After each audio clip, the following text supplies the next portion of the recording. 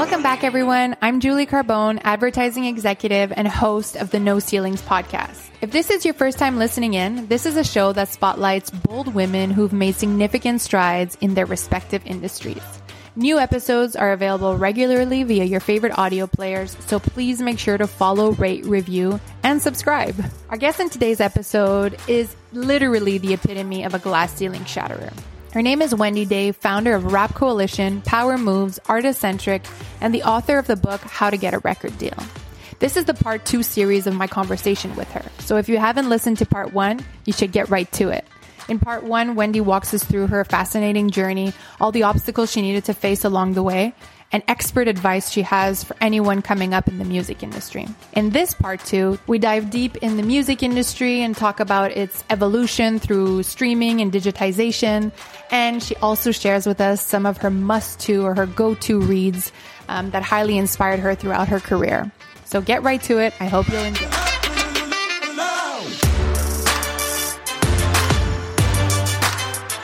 Welcome back, everyone. This is part 2 of my conversation with Wendy Day.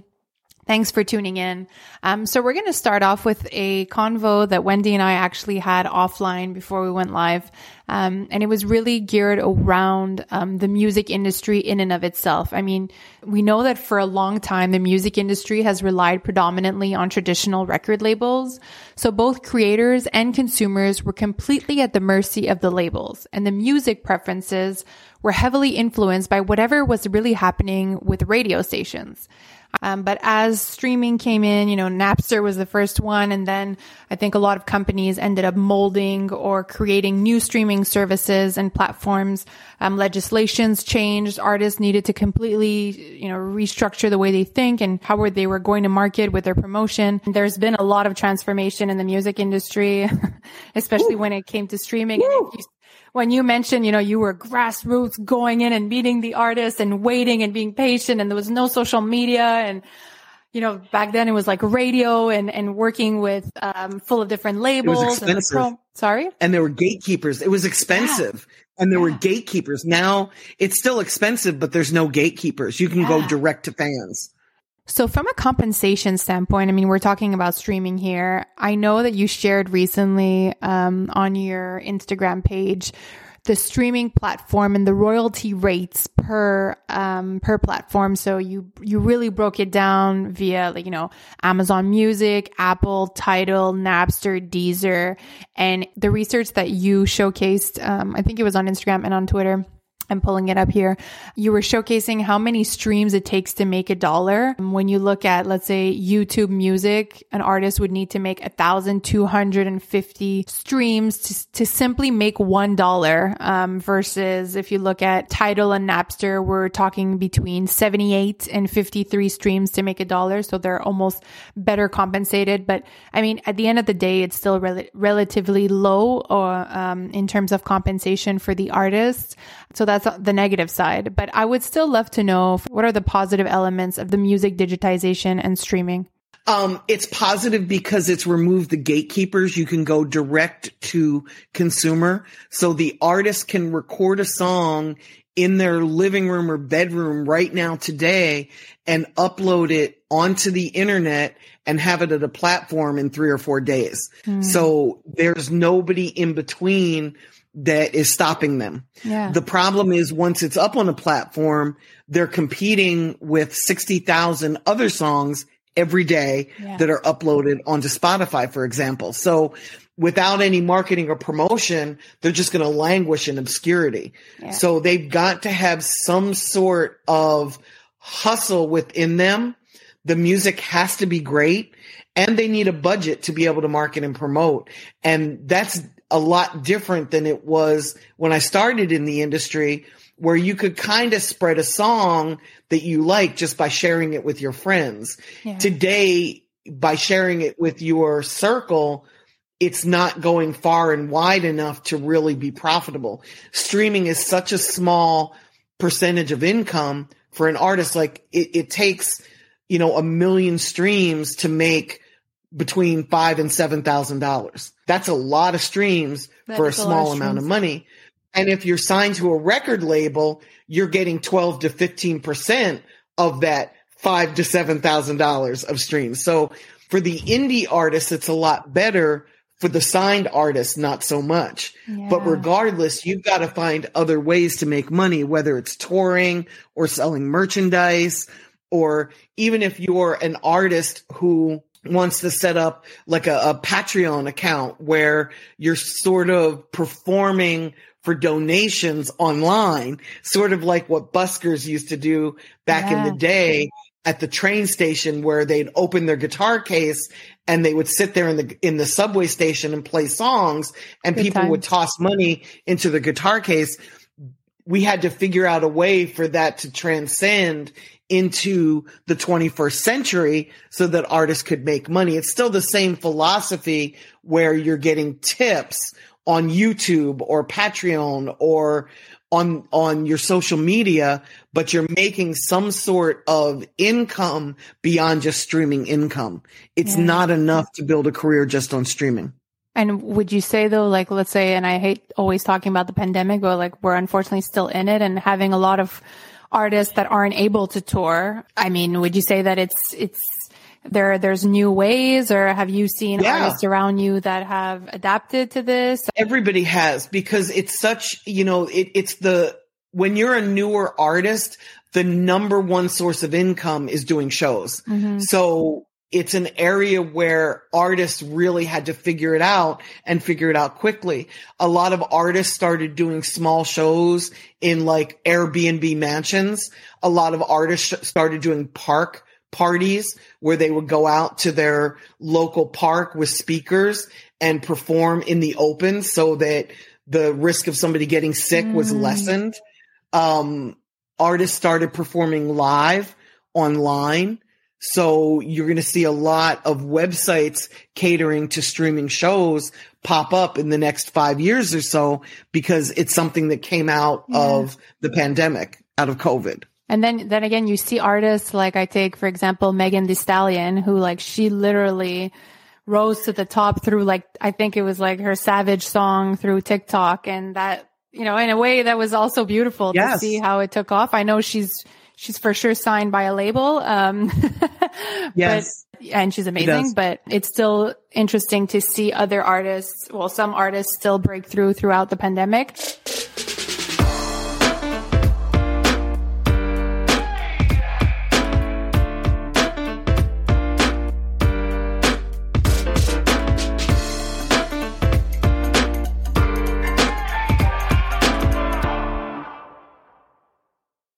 We talked a lot in the first episode about Artist-Centric and your artist incubator that you're putting together, which is essentially an incubator filled with various artists that you're mentoring, bringing them from, scaling their promotion, scaling their audience to ensure that if ever they do want to get a record deal, they have that option. And if not, if they want to stay indie, they can. And I would love to know what would you say is the benchmark of success for these different artists? I mean, they're part of your incubator.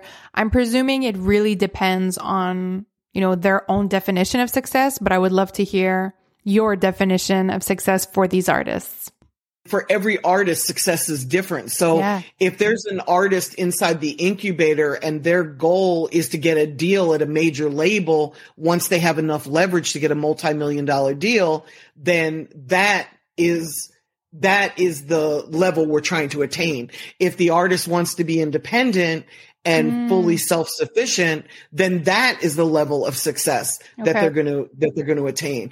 And they're going to be within the incubator. And we haven't gone through a whole cycle yet, but it looks like it's going to be anywhere from 2 to 3 years inside of the incubator before they reach that level of success where they can be pushed out of the nest and fly on their own. I love that. And there must even be like knowledge sharing amongst the artists, and they could probably maybe even collaborate. Absolutely. That's great. Absolutely. And they mentor each other. Yeah. So they're building and they're networking together, but they're learning from each other as well as from the actual staff inside of the incubator. And then the incubator is sort of like a safe zone where they've got access to marketing, they've got access to video, they've got access to attorneys and accountants and financial planners and people that can help them get to the next level, not just in their career, but in their lives. Mm. And so, people can, let's say if there's indie artists that are listening in right now, they could reach out directly to on your newsletter, or what would be the best way that they reach out? Absolutely. The best way to reach out is really right now on social media, because I'm in the process of getting the company fully funded. Right now I'm funding it myself for proof of concept, but I really want to be able to scale this much larger. Right now I can handle about 10 clients a year. I want to scale this so that it's bigger and we can really make a larger impact. And I want to branch outside of rap. I want to be able to help country artists and EDM artists and rock artists, singer-songwriters. It's taking indie artists to the next level. I think that's great. I know you've mentored, amazing artists, indie artists like you're talking about now, but also like Tupac and Juvenile and Lil Wayne, David Banner, Trouble. I'd love to know, so you mentored them, but I would love to know what is the best advice someone gave you and something that you probably bring back either when you're mentoring these artists or also just in life in general. The best advice anybody's ever given me was to do the research and really study before jumping in with both feet. And I was always somebody that just kind of jumped in and figured it out as I went. And that's not to say that you don't need action, because you need action in anything that you do. But what I've learned is to really learn the rules of different games. And then I learn which rules I can break and which rules I can't break. And I make sure that I don't break the rules that I can't break. And maybe I break the ones that I can, but I've learned to really put in the time and the research and the understanding to know how something works and then how to utilize that in my favor as I move forward. I know we don't have that much time left, and I had a couple of other questions. I mean, you talked about advice. I know hearing you on another podcast, you talked about certain books that you also send to your artists, 48 Laws of Power, that I absolutely love. Love it. And I think there was one, How to Win Friends and Influence People. Are there other books or other resources that you just think people should read this in life? Like, this is just like a guide to life. Yeah. Let's take it out of music, because there are music books, music industry books they should read, but I'm a big fan of Good to Great. It's by Jim Collins. Yes. Love it. It's kind of old. It's probably 20 years old now, but it's got great advice about, how to plan and how to be a leader, how to get your team on the bus, how to be a leader, get your team on the bus and then figure out who's going to do what. And I've learned so much from that. Jack Canfield has a book about focus. I can't remember what it's actually called, but I read that book like every 9 months. I reread it, and I have my whole career because it brings me back to how to get stuff done. And that's so important, especially for folks like you and I, that we've got a million things we want to accomplish. How do we get them all done before we die? And, The Art of Focus is, what teaches us that. And that book is by Jack Canfield. Jack has another book about, how to be successful, the steps to achieving success. And that's another great book. It's probably got 100 different pieces of advice.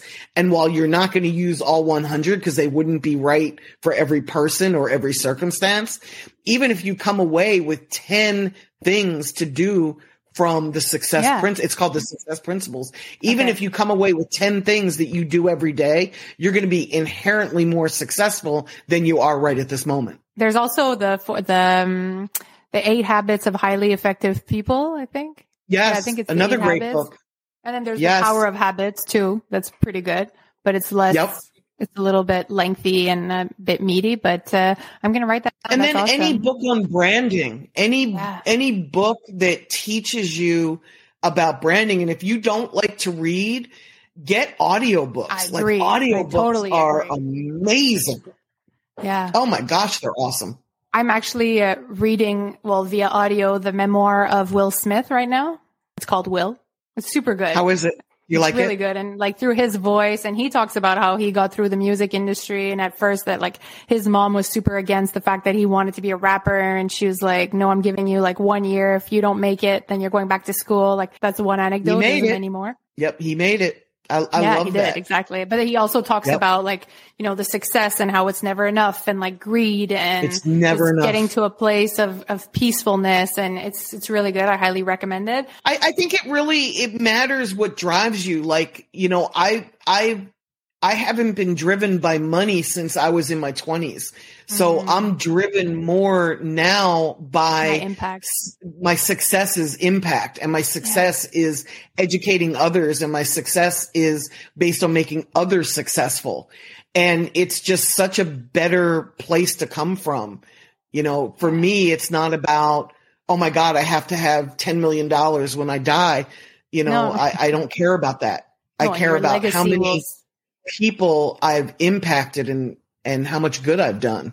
And for me, that's the race. Thank you for everything that you've done for artists, but also just for the world. There should be more Wendy's. You know what I mean? Thank you. It's just, I wish there were, although that might be kind of boring for me, but I just wish more people had altruistic vision. Yeah. And I'm not saying money's evil. Please don't misunderstand. No, I agree with you. I've got Bitcoin. I collect Bitcoin. So money matters. I own real estate. Money matters. Yeah. But it's not the end all be it. It's not my focus. And I learned that lesson really young, and I'm thankful that I did. I'm thankful that I learned that when young, because it's enabled me to have a life that I'm proud of, and I'm actually genuinely happy.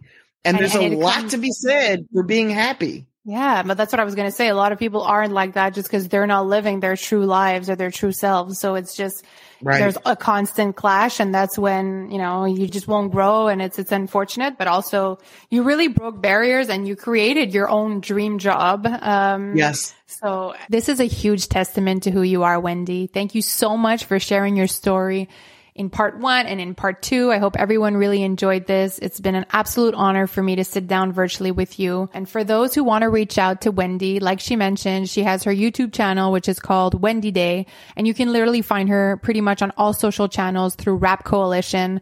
That is the username.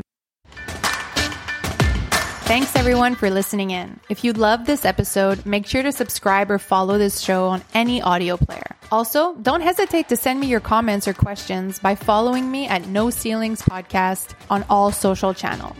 Thanks again for listening in. See ya.